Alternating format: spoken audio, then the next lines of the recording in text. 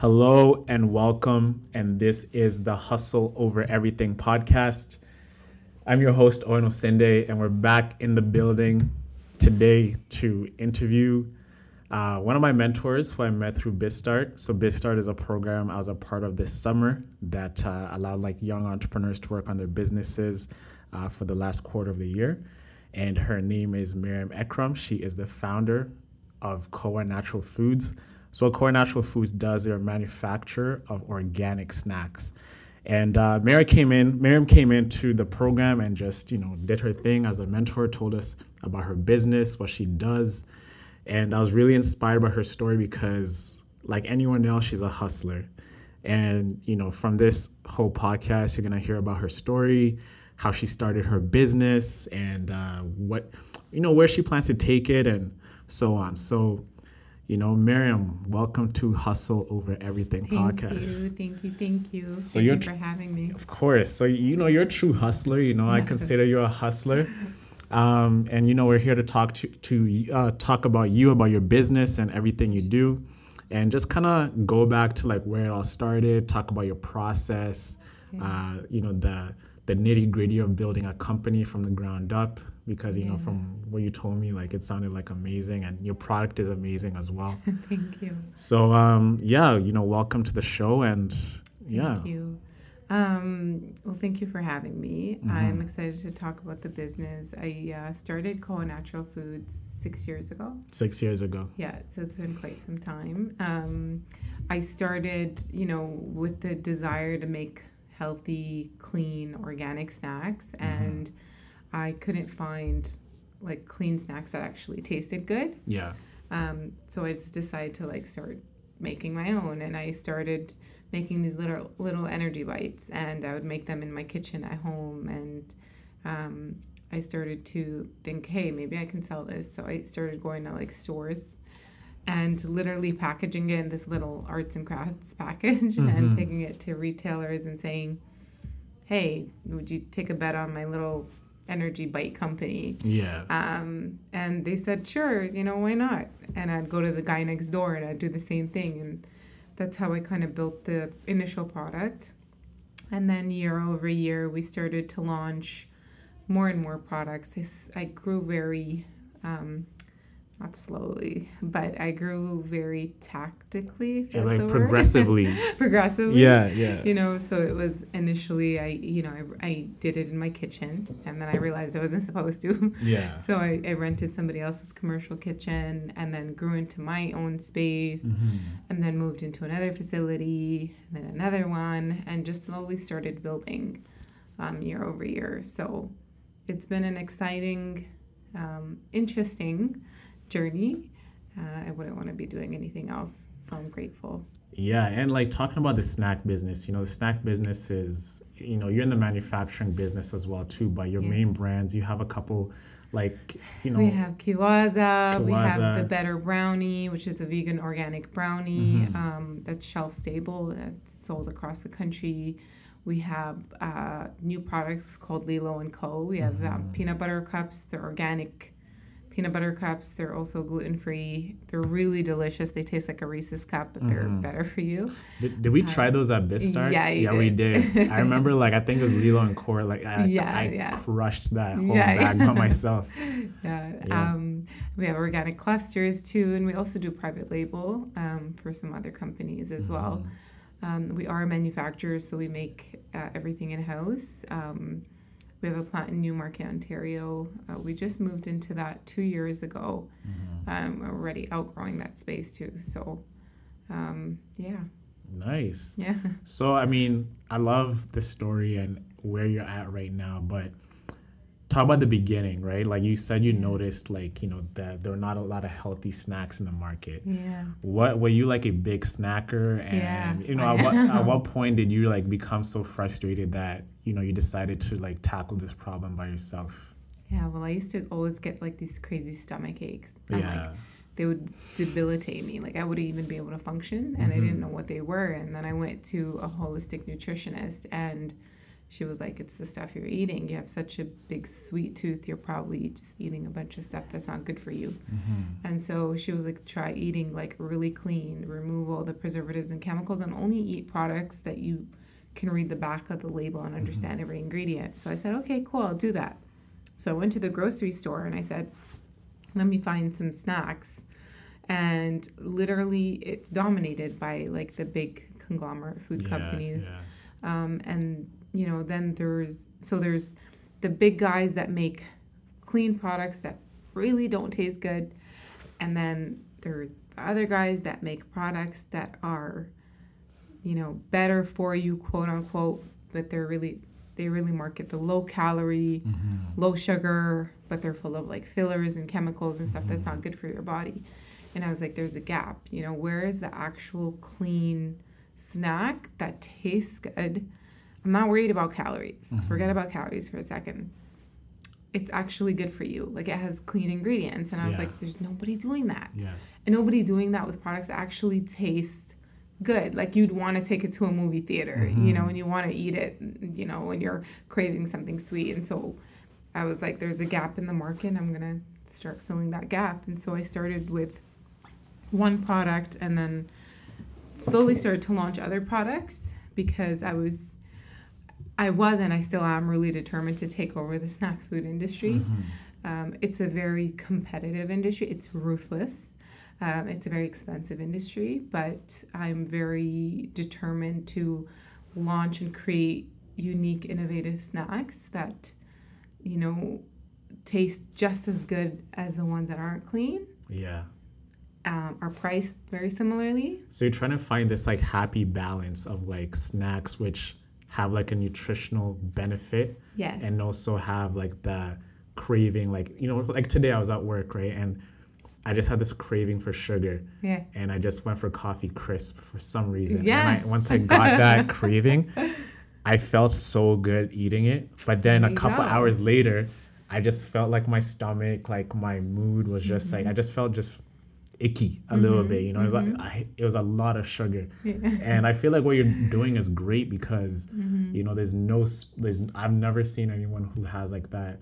If you like, I think what you're doing is just like unreal.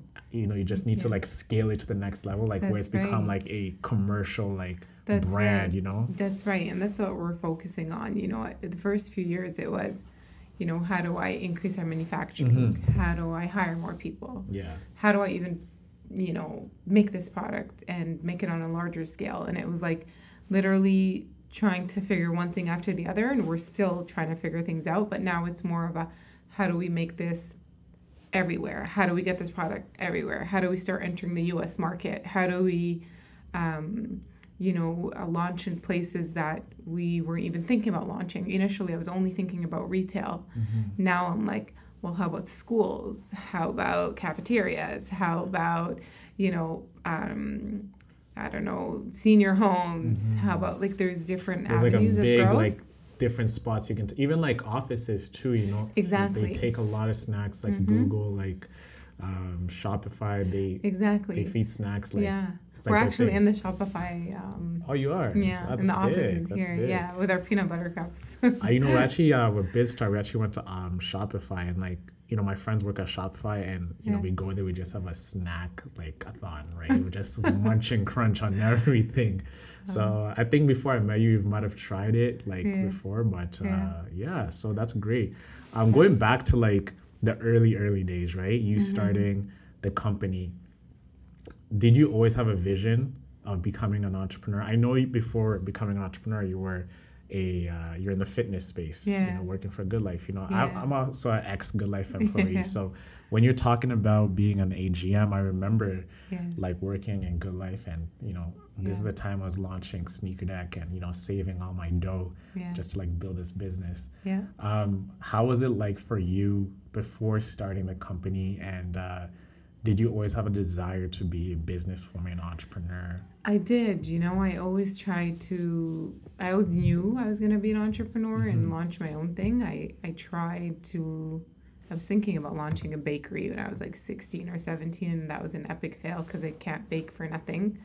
I also wanted to launch an online business for group buying, but there was already so many different companies in that space. And then I started working for Good Life, and I really loved the culture there, to be honest. I learned so much from Good Life. It is a really good culture, and the founder did a great job of growing the business. Obviously, every business has its challenges, but it's very disciplined and it's very motivating and empowering. And I took a lot of what I learned from Good Life and brought it into my own business. So I always knew, I wanted to be an entrepreneur. When I was at Good Life, I knew I wasn't going to stay there forever, It's like a means to an end in a way. Yes. Because it's still providing you value in many different ways. Exactly. Too, yeah. And I was still, I was launching my business when I was at Good Life. So I would go to work, and then after work, I'd go to a commercial kitchen and make the product till like 2 or 3 a.m. in the morning. Then I'd come back to Good Life, and it was like a cycle.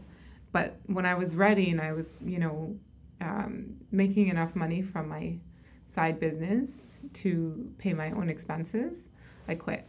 Yeah. So, but it was definitely an awesome place to work, for sure. How was that process of, the moment you decided to start the company, and then, juggling the whole process of, being an AGM, and, being an AGM is not a joke. No. I was an FA at Good Life, and, it's very sales driven. Yes. And then you have your AGMs where they're like, I don't know how for you it was, but the motivators, like for every motivators are the front desk staff at Good Life. Right. So you're managing the motivators, but now it's like the sales staff. So that's a lot of stress on you, because there's a lot of things you're juggling, and then you leave work, and then you go to build your business. Yeah. How was that like, juggling that headspace? Was your business like your refuge away from work? Like you could not look forward to like work on it, or? It wasn't necessarily a refuge, but so I was a fitness advisor too. Oh, you were. Did sales. You did sales, yeah. And then I grew into the AGM role. So I knew what a salesperson or a fitness advisor was looking for in almost like a manager, or a mentor. So I wanted to be that person when I was working there, but I also took the opportunity to learn and expand my mind wherever I was. So I knew, I'm at Good Life. Okay, it's like I'm going to go to do my own thing later, but what can I learn from this place when I'm here? Yeah. Because this is a 30-year-old business that started from nothing. Let me take what I can and apply it towards what my later hustle kind of thing. So I was really trying to learn everything I could, understand the processes, understand like how, their core values and stuff like that. I know people get bored. They're like, oh, core values, and oh my gosh, you have to recite integrity, them. And, exactly. Yeah. But I would try to take what I can from the job that I was working at and say, okay, this is a really successful business. What can I learn when I'm here? And apply it and take it towards my evening thing. Your hustle, yeah. My hustle, my grind. What was like the one thing you took away from Good Life? It could be like strategic business processes, and as well like from Patch is a very inspiring leader. David Patchell Evans is the CEO of Good Life, the founder as well, been with the company, and they're still private too for all these years, right? For being such a not global, but like a national treasure in like terms of business. What are some things you saw in him as a leader? And because you must have been with him at the galas and the parties, and I heard him talk about how he began and how he did everything. He cleaned the toilets, and like you don't think about that, right? You look 33 years, or I don't know how old they are now, but 30 some plus years later, you go into a Good Life, it's established. You go in, you do your thing, you're in, you're out, you have a complaint, you go to the front desk. It's so routine, but you don't realize that there was somebody who started that from nothing. Yeah. They had nothing. Nothing at all. Nothing at all. He started with like 1 or 2 locations. He would clean the gym. He would clean the toilets. Like nothing was above him, And so just listening to him as a leader and his attitude, right? He was always talking about your mentality and how being positive and and focusing on your mindset was so important, and it dictates the way you behave throughout your day, Mm-hmm. you know, even when you have setbacks. And you see that it's constantly being programmed into you Mm-hmm. at Good Life, you know, like if you're going to work with them, one of their core values is that happiness? Happiness, Yeah. yeah. It's been a minute, but you know, and you know, you really take that stuff and you're like, you know, some people take that and they're like, oh my gosh, you know, like I said, like the core values of what do I do with this? Mm-hmm. But on the other side, it's like they try to ingrain within you the essence of being happy with what you're doing, because that reflects, and it's so contagious. You know, if you have a phone call and you're happy, or if you're, you know, you're trying to sell and you're in a happy space, you reflect that, you know, and then the person listening to you is going to take that in and say, hey, like, I want to be like that. I want to be that happy. Yeah. So they listen to you, right? So that's stuff I took with me even later on. I still remember stuff like now, and I'm like, your attitude and you know, being happy and being passionate about what you do, and the structure of the sales, you know, how you have like a phone call in the morning, or the meeting in the morning, the meeting in the, you know, at 3:00 with the sales staff, the AGM and all that stuff. It's that structure that I almost took for granted. When I was there, I was like, oh, I don't want to have another meeting, Exactly. you know? But I look at it now as an entrepreneur, and I'm like, you absolutely have to create that kind of structure and dynamic for your business so that it can be successful. It's so necessary. Yes. But you don't see it if you're not in it. You don't see it, exactly. You don't see it. I actually read this book this in November, like this past month. It's called The E-Myth. I don't know if you... Yeah, I read The E-Myth. It's the same thing, right? Yeah. Like the franchise model. You don't want to be working in your business. You want to be working on it. And like, how do you work on it? Like, how do you replicate that same structure? It's like by creating like different like operational manuals, right? So like the AGM is supposed to do this, the fitness advisor is supposed to do this. Exactly. So it runs when you're not there. Exactly. And when you, and that's something we're kind of going through right now as a company, is like, we've really grown a lot. I have 15 plus staff, you know, we're all across the country, moving into the US. But if the core and the structure isn't there, you deal with so many problems. Like, problems come out of left field, you know, and so the structure and the organization is so important at the bottom level. And that's something I learned from Good Life. I kind of struggled with, when you're an entrepreneur and you're on your own, you kind of do it all. Yeah. Right? And you feel like you're the only person who can do the job Exactly. the best way that they can. Yeah. And it's not really the case. You know, maybe it is for the first few years, but when you have enough money to hire people, you should be hiring people that are much smarter than you and do the job better than you.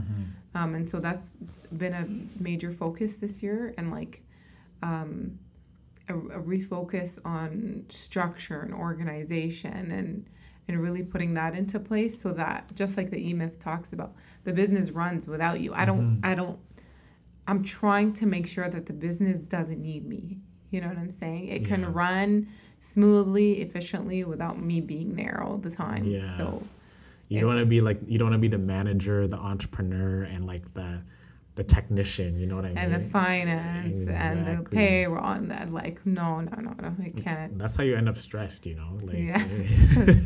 I know all about that. You end up hating your business, and it's just Absolutely. like becomes like a chore for you. You can't, as a human being, like, there's so much you could take, right? There's so much you could do. Even if you think you could do it all, you can't. Yeah. And you need to put people in place that are better than you, that know better than you, because, hey, what entrepreneur is excellent at sales, excellent at creation, excellent at finance? Like, show me that entrepreneur. I've never seen it. You know, even the smartest of the smart entrepreneurs had people that were better than them in certain areas.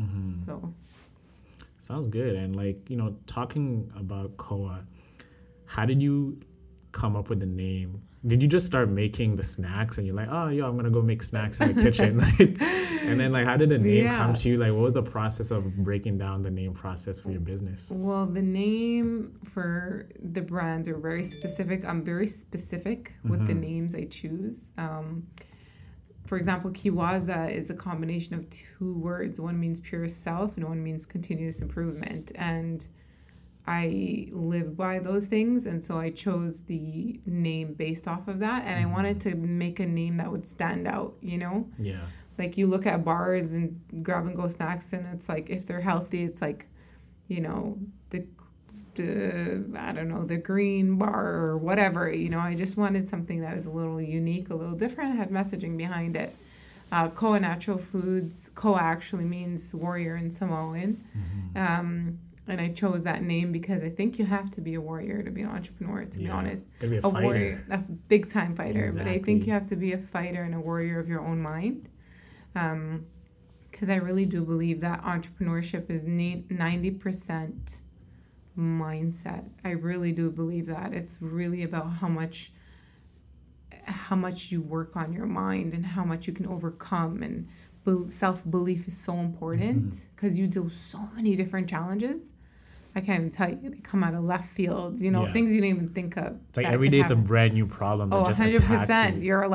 You're a firefighter, you know, be prepared because you're lighting you're putting out fires every single day. And so that's why I chose the name, because I was like, man, this is so reflective of being an entrepreneur. So it's a lot of self-talk too every single day. 100%. I feel like you taught there's another person who exists in you know how I'm talking to myself, but you form this other person who's like it's like they're in your corner every single day, and they're just feeding you positive 100% vibes even when you're down. You have to have your angel and your own warrior. You have to, because like I said, things get really difficult.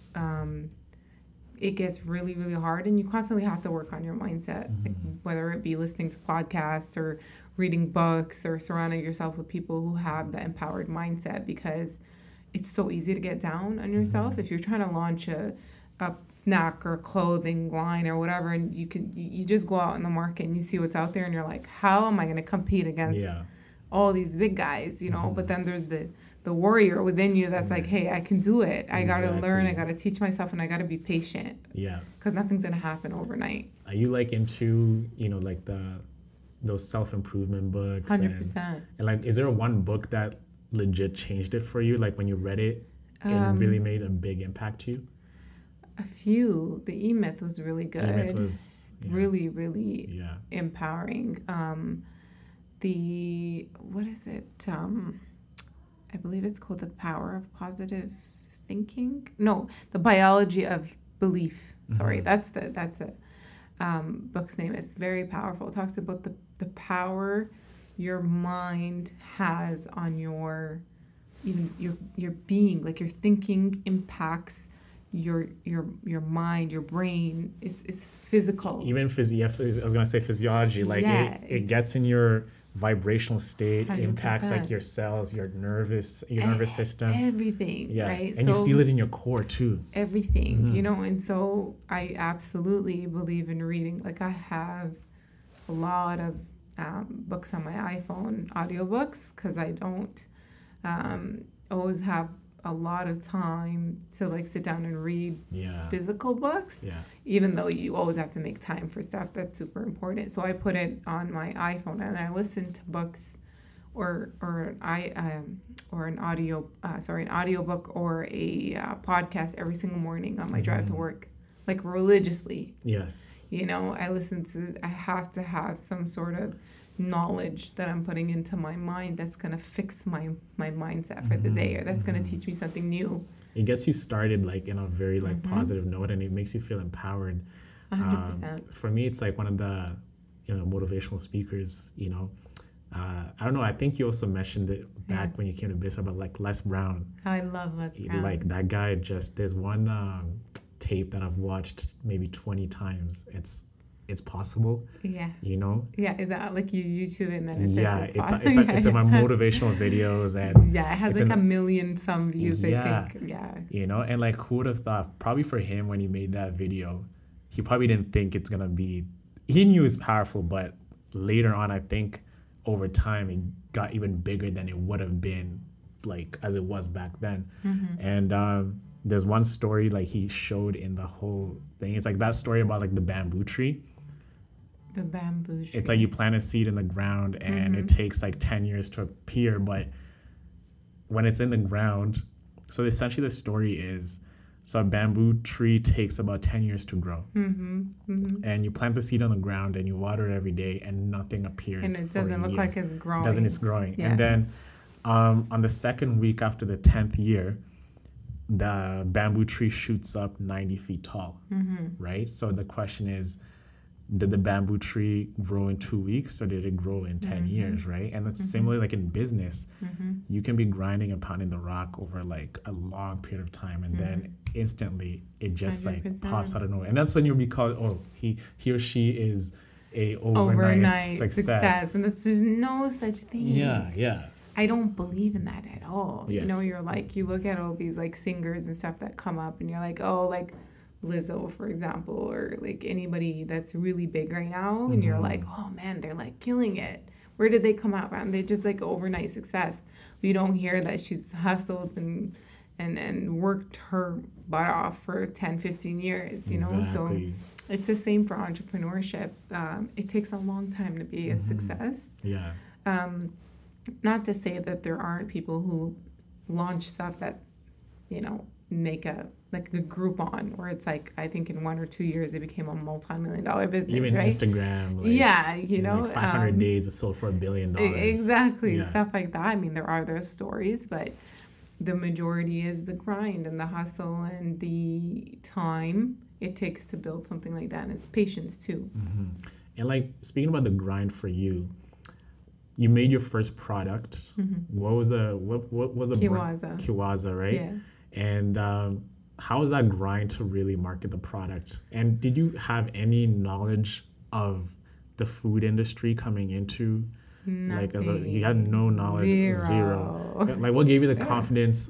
First, what gave you the confidence to start like a food business, and then how's that process of marketing your product, getting it out there, and actually establishing some sort of a brand in the early days? Well, I had no idea, so I just did. Just did it. I was like, how do I sell? I just pick up the phone and call. Yeah. How do I brand it? I just Google some of the top selling snacks, see what they're doing, make it a little different, So I just, honestly, it's just like just doing. I didn't even plan anything. I didn't overthink. I think if I knew a lot about the food industry and the snack industry, mind you, the food industry, most of the food you eat is like owned or like 10 companies in the world that own those brands, Exactly. So you think, okay, I'm gonna launch a product and go against General Mills. Am I crazy? So I'm very thankful that I didn't, do that research early on. I just like did stuff. And how did I market it? You just did it. I just did it. I went to like trade shows. I went to I did in-store samplings, which we still do, We didn't have hardly any money for marketing. Actually, we had no money for marketing. So I would do guerrilla marketing myself. I'd get my friends to call the stores and be like, hey, do you have this product? We heard it's like awesome. Yeah. And then some stores caught on, And they're like, oh, these are like a group of people just trying to like get a meeting or something like that. Yeah, but it worked. It worked. Eventually you're gonna get through to some people. Exactly. So you gotta do what you gotta do, and you have no money, so you gotta be creative. And I think it's actually a blessing when you have no money too. Exactly. Because that's when your creativity is at its highest, and you're like pushed to the wall, and you gotta think outside the box. Yeah. And you actually make better ideas, and you push innovation. Like if you because you had no money. Exactly. I had nothing, and you hear about some of the really successful entrepreneurs that the same way they figured it out. Like one of my biggest inspirations is Sarah Blakely, and she started Spanx, and you heard her say, you hear her say the same stuff, which is there was no manual. She just did it, and called and got rejected, but did whatever she needed to do to kind of figure it out, and look where she is now.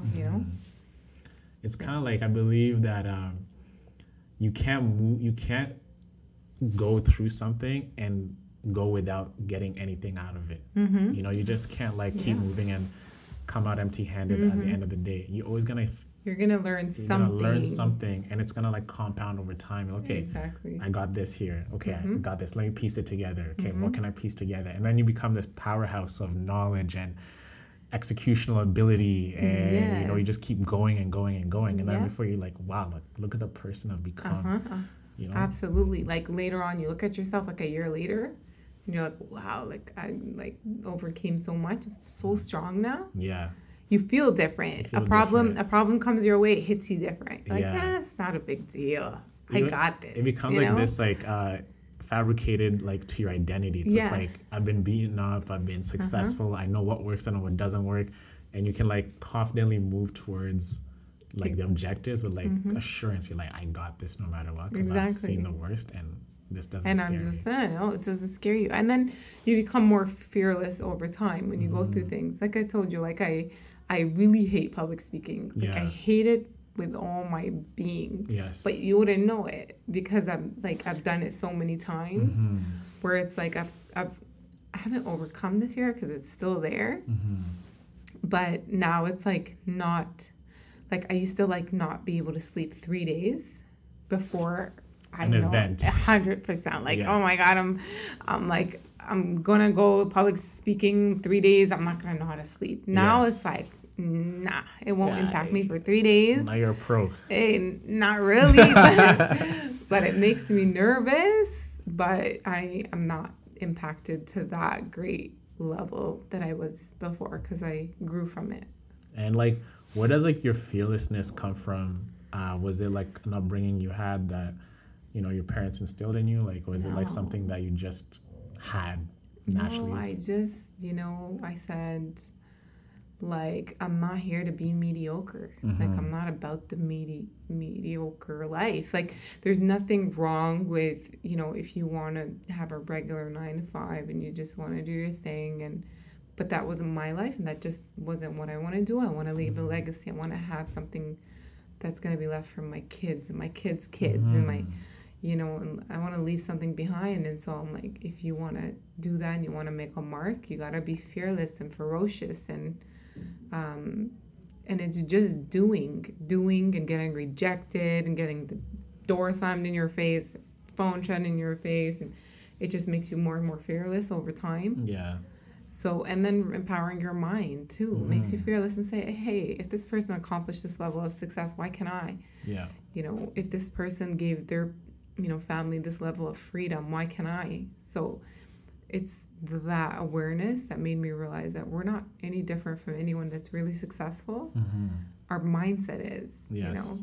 we have a lot of opportunity. We have the same 24 hours in a day that a lot of other really successful people have. What differentiates us, So it's just thinking about things like that. I was like, I used to think all the time. I used to go to the library just to like read for fun. Yeah.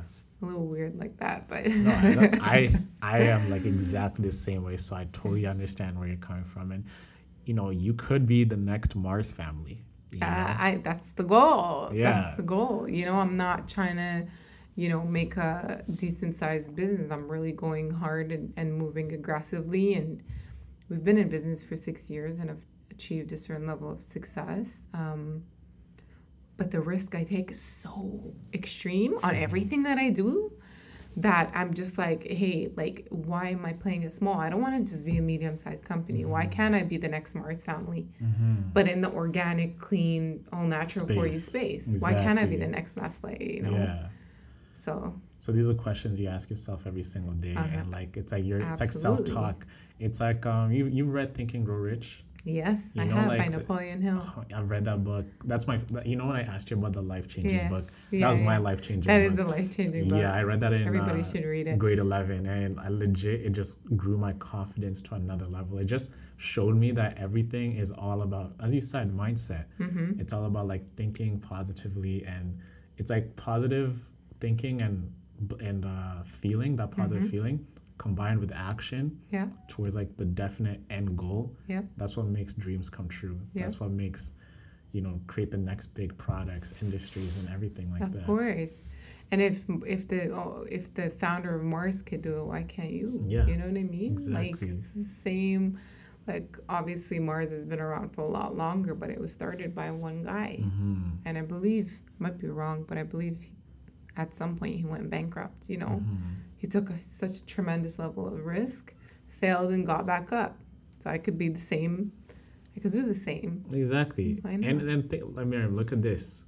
You've gotten this far and you've achieved success. Mm-hmm. Who's to say in 50 years, you know, you can't like quadruple your success or like to the 100th tenths of like, you know what I'm saying? It's Of just course. like anything can happen for Anything you. can happen. It can like legit pop off, and I think if you stay the course, things are gonna be where you want them to be. Like, I believe so. yeah, you know, That's the your goal. future generation of kids, like your daughters, Yeah. sons, they'll be the ones like running, Yeah. you know, core natural foods. Go natural foods. Yeah. The first time you got in a store, Mm-hmm. right? How's that feeling for you? Was it like a feeling of, you know, okay, we're in the store now? Like, you know, like some people, they say we got in our first store and that's like the big sign of success. What was that for you? Like that? I was happy, but I was like, I gotta get it out at the store. Like, it's not just putting it on the shelf, you know? So my happiness was short-lived because I was always focused on the next thing, which is something I work on right now because I gotta like take a step back and appreciate certain things that I've accomplished. But I was really, really happy. But then I was like, how do I get the products to move off the shelf and how do I get to the store across from it? You know, so it's always like the next move kind of mindset. But definitely grateful and happy and excited. I was like, yeah, I knew it. I could do it. You know, thank you for the confirmation. Next confirmation. But like your mind is so, it's like, it's always living in the end that you probably see these as minuscule, but like from the outside, someone looking in, like knowing you a little bit and they're seeing you doing what you're doing, they're like, wow, like you actually got into this many stores, and but you're like, like this is nothing, like. Yeah, and like my you know, I always have goals. So I was like, my first goal was like to get into Whole Foods. So I would be like the major, and then I got into Whole Foods. And I was like, no, but the next one's Loblaws. You know, that's when I'm really gonna be happy. Yeah. Or not happy, because I'm happy, but I mean, like, I'm really gonna be like excited about what I'm doing, and I'm gonna, you know. And then I got into Loblaws, and I was like, no, I gotta get into the U.S. You know. So I always have a moving target. Yes. But definitely when I take a step back, I'm like, this is pretty cool. I'm happy that we've built as a team something that I know can be really, really, really big in the future. Yeah. Yeah. And you feel it. It's like, you know, I know it's happening. Like, I know it. You know it's happening. Without a doubt it's in like my manifesting body. it every single day. Like, I have no doubts. Like, people are like, you meet so many doubters, people every day, you know? If it's not one thing or another, it's like, what do you think you're going to be the next Nestle? And I'm like, yeah, I do. Yeah. Like, what the hell? Like, people look at you like you're crazy. Oh Like, what are you doing? Yeah. Like, you think you're out there. But I have a knowing, and nobody can take that, you know? Even if, you know, God forbid, this all goes to bankruptcy tomorrow, you best believe I'm going to start something else, and it's going to, you know what I mean? Keep going it's going to keep going somehow, some way, you know? So, yeah. And talk about like the nitty gritty of the industry, right? Yeah. Like this is something that, you know, I think everybody would want to know, like how the snack industry works. Shed some insight into that. Like, how is it really like to be in the, like, you know, what's the shelf life of like, you know, like being in a store, like the ordering process, speaking to the buyers of the store and getting up there, like shelf space, you know, shelf space in retail is big, like at the bottom, like at the top, at your eye level of the consumer. You know, what have you learned so far in the 6 years that, you know, you could share that, you know, caught you by surprise, and some things that like you like, wow, like this is actually how this business works? Money talks. Like, money talks. Yeah. If you have money, you can do a lot of things in a store, you know.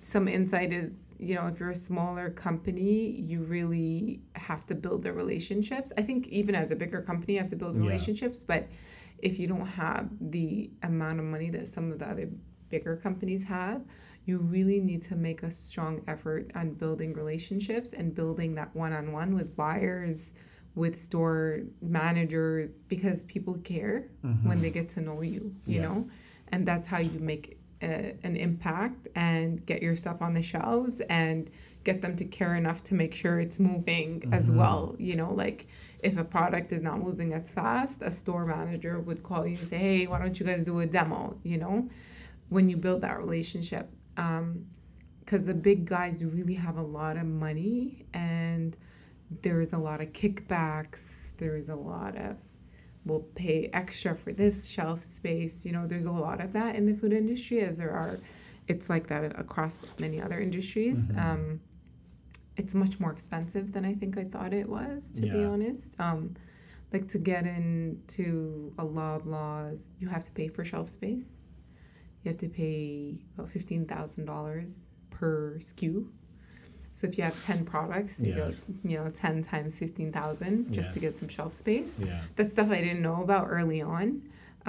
So it is very competitive and it's cutthroat. Like you have to move. Like a product has to move, and if it doesn't move, you're out. You know what I mean? And they don't care. Zero. As they shouldn't. You know, it's business. At the end of the day, I used to get so upset. Nobody cares, and oh my gosh. But no, why should they? Like money has no emotions. That's what it is. You know, in like, you know, they're giving you the shot. You gotta just make it. And if you don't make it, somebody else will. You know, and it's really that simple and that basic. And I never thought about it before. I always used to get emotional about stuff.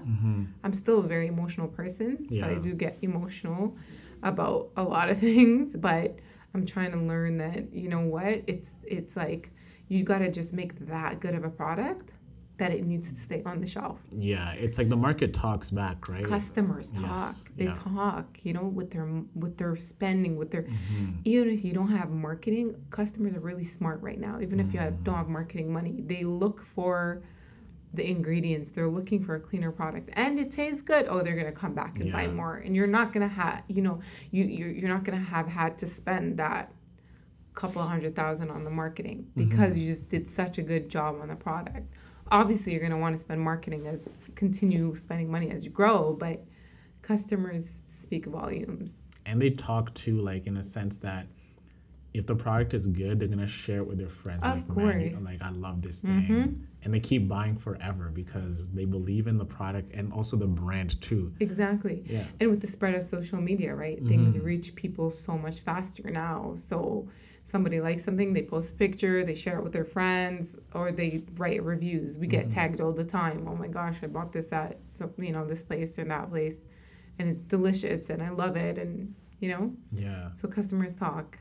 And like, how's like the funding process been for you? Like, you know, of course, in the beginning, you know, you started small, but over time, like, have you gotten outside funding or? Yeah, well, we got like loans. Like I got loans from the Business Development Bank of Canada. You know, so we've gotten a lot of grants from the government too, which I'm very grateful for. And right now we're kind of tinkering with the idea of raising some venture capital.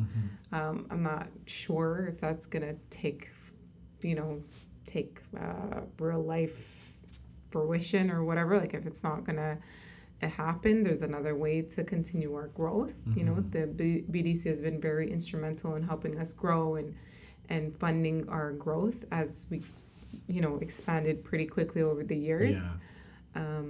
But definitely funding is important in the food industry.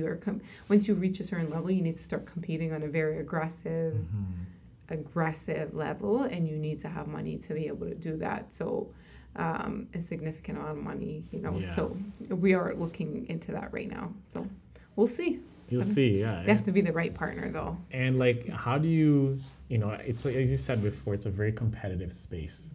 Like there's like a lot of like different snacks, there's a lot of different healthy options. How do you communicate to your customers and your demographic, like how you guys are different? Packaging. I'm obsessive. I'm obsessed. Like I literally go to the grocery store just to look at packaging.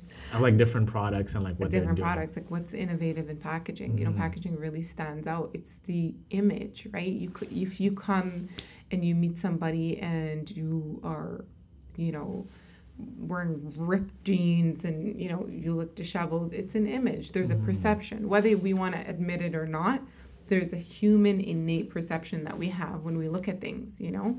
It's the same exact thing as when you go into a grocery store. What does your eye gravitate towards? The colors, the packaging, the professional packaging, how it stands out, and people go and grab it. So that's something I've been really obsessive over. I think we're going to continue being obsessive over. So you believe like there's a science behind packaging? Absolutely. Yeah. It has to be colorful. It has to stand out. It has to be unique. It can't blend in.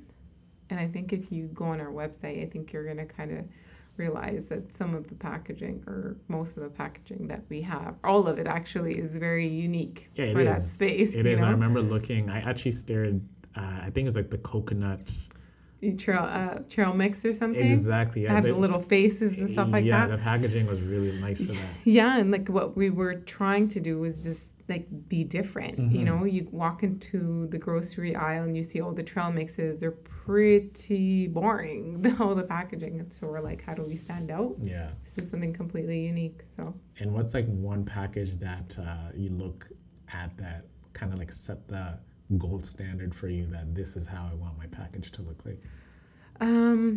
To be honest, it's not a particular brand. I go on a website called, I think it's called the Dye Line.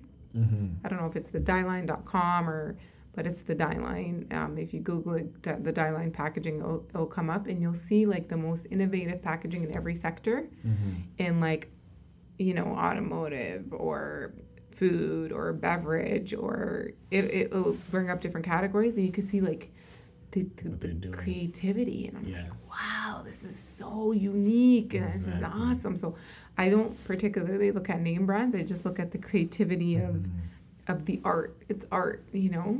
It's kind of like how like Pringles like set that standard, like the packaging chips. Exactly. Because the problem was like a lot of chips were breaking apart like when you get them, and then a cylinder, it's like organized. It's, you can take 5 at a time, and you know, like that's like innovating packaging. Yeah, it's like different. Absolutely. Even with Apple too, like when you open the box of like a MacBook, it kind of like when it releases the air, it makes a sound of a book closing.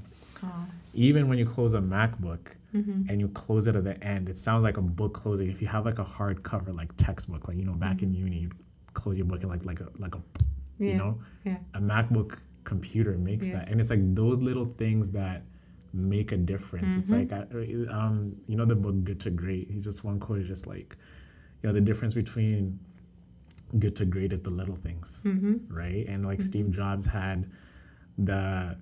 he was always like adamant on engineering. It's like you don't have to see it, but you have to feel it, right? So even with packaging, it's like you can feel the product, you can feel the brand, you know? And the uniqueness. Like, look, there was Microsoft, there was I don't remember what other, you know, computer brands, and then there was like Apple. It's like, what's Apple? Like, what is Apple? You know, you grab attention. Packaging, name, uniqueness, everything. So the whole package in itself needs to really stand out, you know? Yeah, for sure.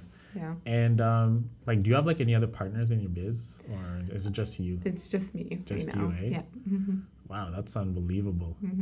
How's it been as a, like, don't you have, like, you know, some partners would prefer like a right-hand person. I do have a right-hand person. Yeah. I do, and she's the most wonderful, like, her name is Javiera. She's worked with me for many years. I don't know what I'd do without her, to be honest. She's the right hand of me and like my sanity. Like when I'm like losing my mind, she's like, "Hey, you need to get it together." Like, you know, she keeps it real with you. Like, she keeps it real, and you need that. You need somebody like that works really closely. You know, with any entrepreneur, that puts them in check, but also, you know, is like a motivator, and is somebody that they really trust, because it gets really hard. Like the road to entrepreneurship is no joke. You have to be a warrior. I'm telling you. You also be crazy too, like to believe, like you have to be delusional that. For sure. Exactly. And to deal with the problems that come your way, and like the amount of risk and stress and like sleepless nights that you have to put up with, it's a lot. So having somebody there by your side that works with you and is that support is everything. Okay. Now that you have some experience in the biz for 6 years, for someone looking to start their own snack, right? What are some things that you can share that they should be doing from like the start to like building their snack to launching it to getting into their stores? I know this is like very like intrinsic knowledge you have, and no one taught you this, but if you're like to share some insight into how to get things going, maybe someone can speed up the process, like some big things that you did that looking back you're like, oh I should not have done that. So many. I'd say really understand the space, know who you're competing against, know how you're going to stand out on a shelf because there's limited shelf space, and understand if you're going to, I think you really need to figure out if you're going to be a manufacturer or go the co-manufacturing route. If I had to do things over, I probably want to have my products co-manufactured because it's a lot cheaper and you can move a lot faster. So figuring those things out and also asking yourself what's different and how am I going to grab the consumer's eye, and keep them coming back. Something you need to like ask yourself, make a plan, set monthly goals, and crush them. Or just do it. And just do it, Do you feel like there's no really blueprint to it? It's There's just no like blueprint. it's just like nothing. Even if you share the advice, it's like you're gonna start it, but things are gonna go differently, and you're gonna take like your own path towards finding your own way. Absolutely, because hey, you can, somebody else you can speak to somebody else, and they'd be like, hey, it was so fast, and we like sold our company in 3 years, because it was like boom, boom, boom, and then you'd meet somebody else, and it was really a grind, like it wasn't selling, and then now it's like a vegan is really big now. There was an owner of a product called Tofurky. I was listening to his podcast, a podcast that he was speaking on, and he was saying the first 10 years of his business, like nobody bought his products. Like it was it. But now it's like they're huge business because there's a shift in consumer behavior, right? So everybody's story and blueprint is different. It's just work on your mindset and understand the space and be resilient and reckless with it. Just go and fight the fight. And from like a strategic business standpoint, what has been the biggest challenge that you and your company have faced like over the 6 years? Cash flow, definitely, for sure. Like when you grow a lot, and you're like, oh, snap. Like you first are like, I need to get the orders. I need to get the big accounts. And you get the big accounts, you get hundreds and thousands of dollars worth of orders. You're like, how am I going to fill it? You know?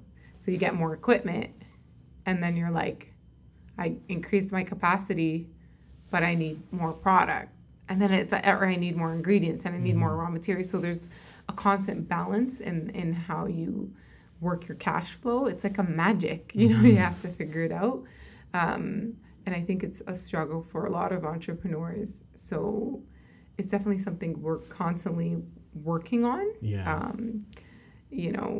Does it get better? Absolutely. When you get profitable and you start becoming cash flow positive, it's a different story. But you're forever going to have to really focus on your cash flow because it's everything. It's like the machine that runs the business, So it's definitely a struggle, but a beautiful thing at the same time. And like, how did you figure out like the logistics of building like an entity like snacks? There's a lot of SKUs, there's a lot of like manufacturing processes, accounting for every single cost, like literally just opening up a notebook and saying, how much does it really cost me to make this product? Like I'm talking labor, I'm talking promotion, I'm talking ingredients, I'm talking overhead, I'm talking returns, I'm talking waste, I'm talking like everything you can think of, you put it in your costing. So you fully come up with a real cost for your products. Not so you're using like a cost-based accounting system pretty much? No accounting. What do you mean by that? Like what? Like are we using like a specific accounting? I mean, I'm just talking like accounting processes and no specific accounting process. No, it's just really sitting with an accountant and saying, listen, I don't know jack diddly squat about this stuff. Accounting. Like this is not your lane. You know that, right?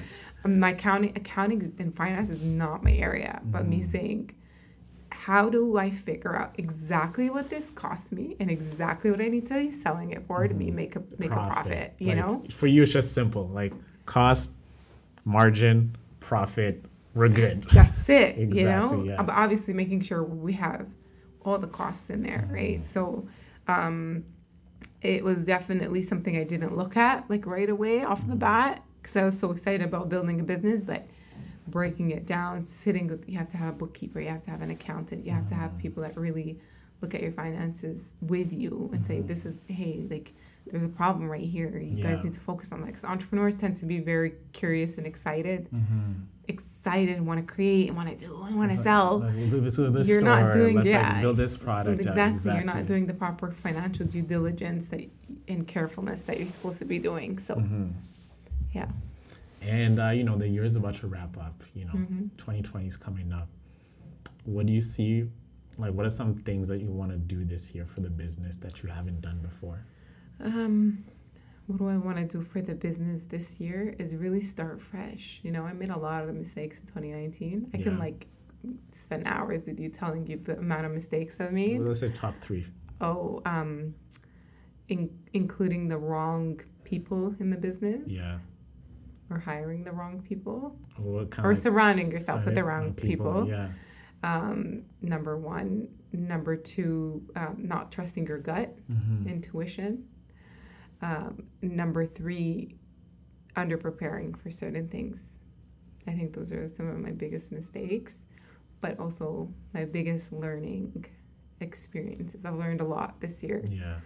I've learned the value of having good people around. I've learned the value and the cost of having the right and wrong people around your business and how much that can actually cost your business.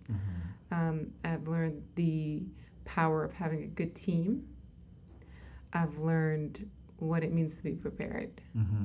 So those are things we're fixing constantly right now, and we're looking at having a whole fresh new year. So fresh, It's fresh. like kind of just turning a page and you know what, that's in the past. Growth. It's exactly, growth, you know. It's uncomfortable. You get sad and, upset and all these things, but you grow and you learn and you're, like we mentioned earlier, you're so much more powerful and smart because the things you go through and you're your own warrior. So. And what's the proudest thing you're proud of, top thing that this you always sticks in your head when you look at your business across all the brands of products you have or anything. It could be even non-related to your business. What's the one thing you're most proud of so far in your journey? The self-belief I have, the unwavering self-belief, and the people I have closest to me that help me stay on the path. Yeah. Those are the 2 things I think I'm proudest of. Okay. And in terms of from a business perspective, you as an entrepreneur, what is one quality you have that you're just I'm so thankful I have this in building a business and getting things off the ground? What is your greatest strength as an entrepreneur? My greatest strength is the ability to step outside myself and realize that I don't have all the answers and that I don't have all the solutions, but I'm willing to learn and grow. I think that's so important as an entrepreneur because you can go through every single problem and issue, and if you're not willing to learn and grow from that, you're not going to overcome it, Yeah. So self-reflection, I think. Okay. Yeah. And what's something that you're looking to improve? My gut. Your gut. My trusting my gut. Do you feel it's a constant battle of logic? Maybe it's maybe let me use an example of hiring an employee. It's their character does not go back to let's say back to core values. This is where core values comes back. But then they're super smart. They are just elite at what they do.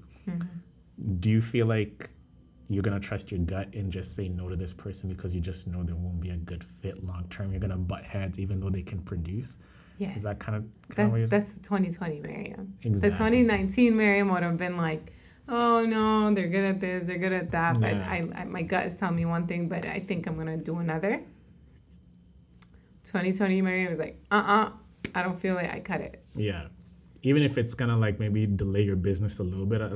Delay my business and have the right people around, then think my business is strong because I have a person that might be a bad apple and can eventually cause a lot of problems. Yeah.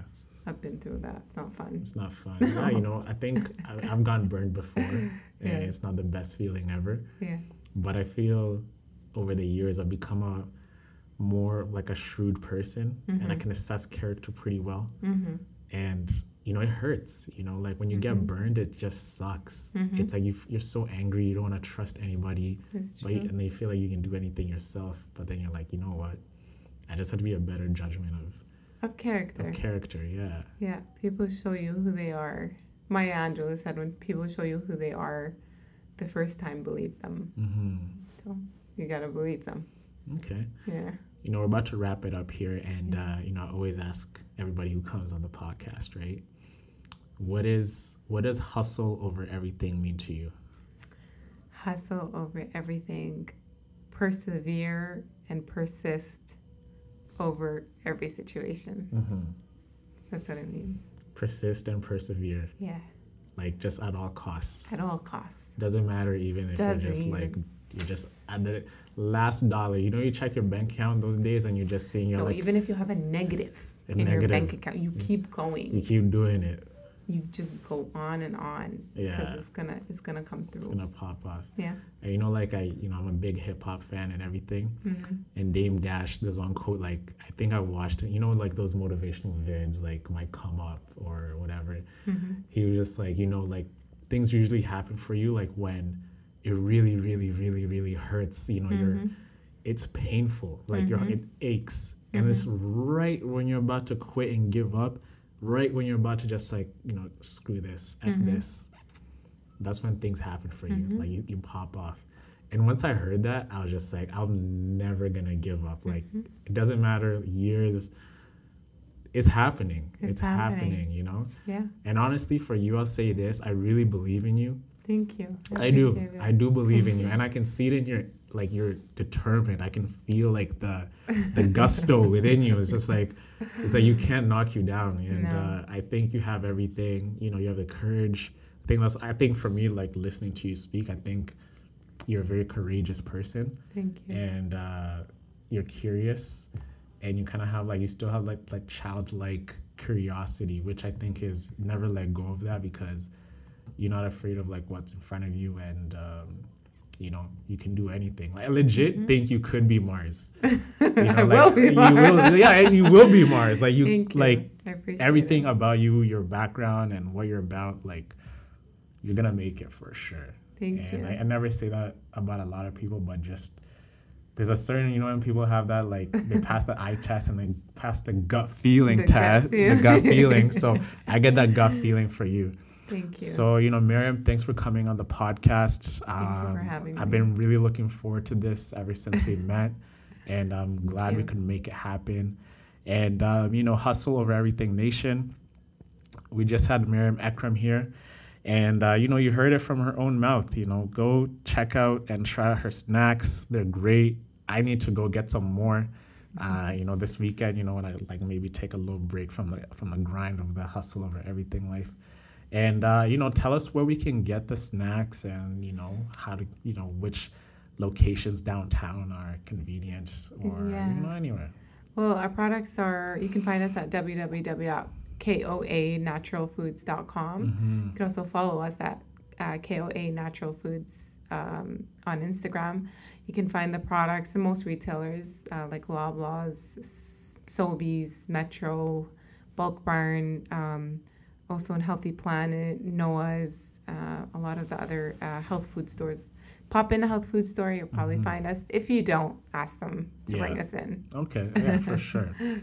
Closing remarks, you know, Hustle Over Everything Nation. One of the things that, we can take away from this podcast is just persisting and persevering at all costs. The thing about success and the thing about achieving your goals and your ambitions, it's the ability of never giving up. If you can wake up and go do whatever you want and get it done, why can't your greatest dreams and ambitions not be realized as your smallest desires? So always just keep the fire burning, always keep it going. And, Miriam over here is a testament to that. And anything is possible. Keep believing, persist, and just stay in action, and anything is possible. This is Owen Osinde, Mr. Hustle Over Everything, signing out. And check out our website, hustleovereverything.co. We got some new merch and some new products that I know all of you are going to love. Christmas is coming. Get it for your girlfriend, your boyfriend, your mom and dad. And just keep grinding and keep hustling, baby. All right? This is Owen signing out, and we'll talk to you next week. Peace out.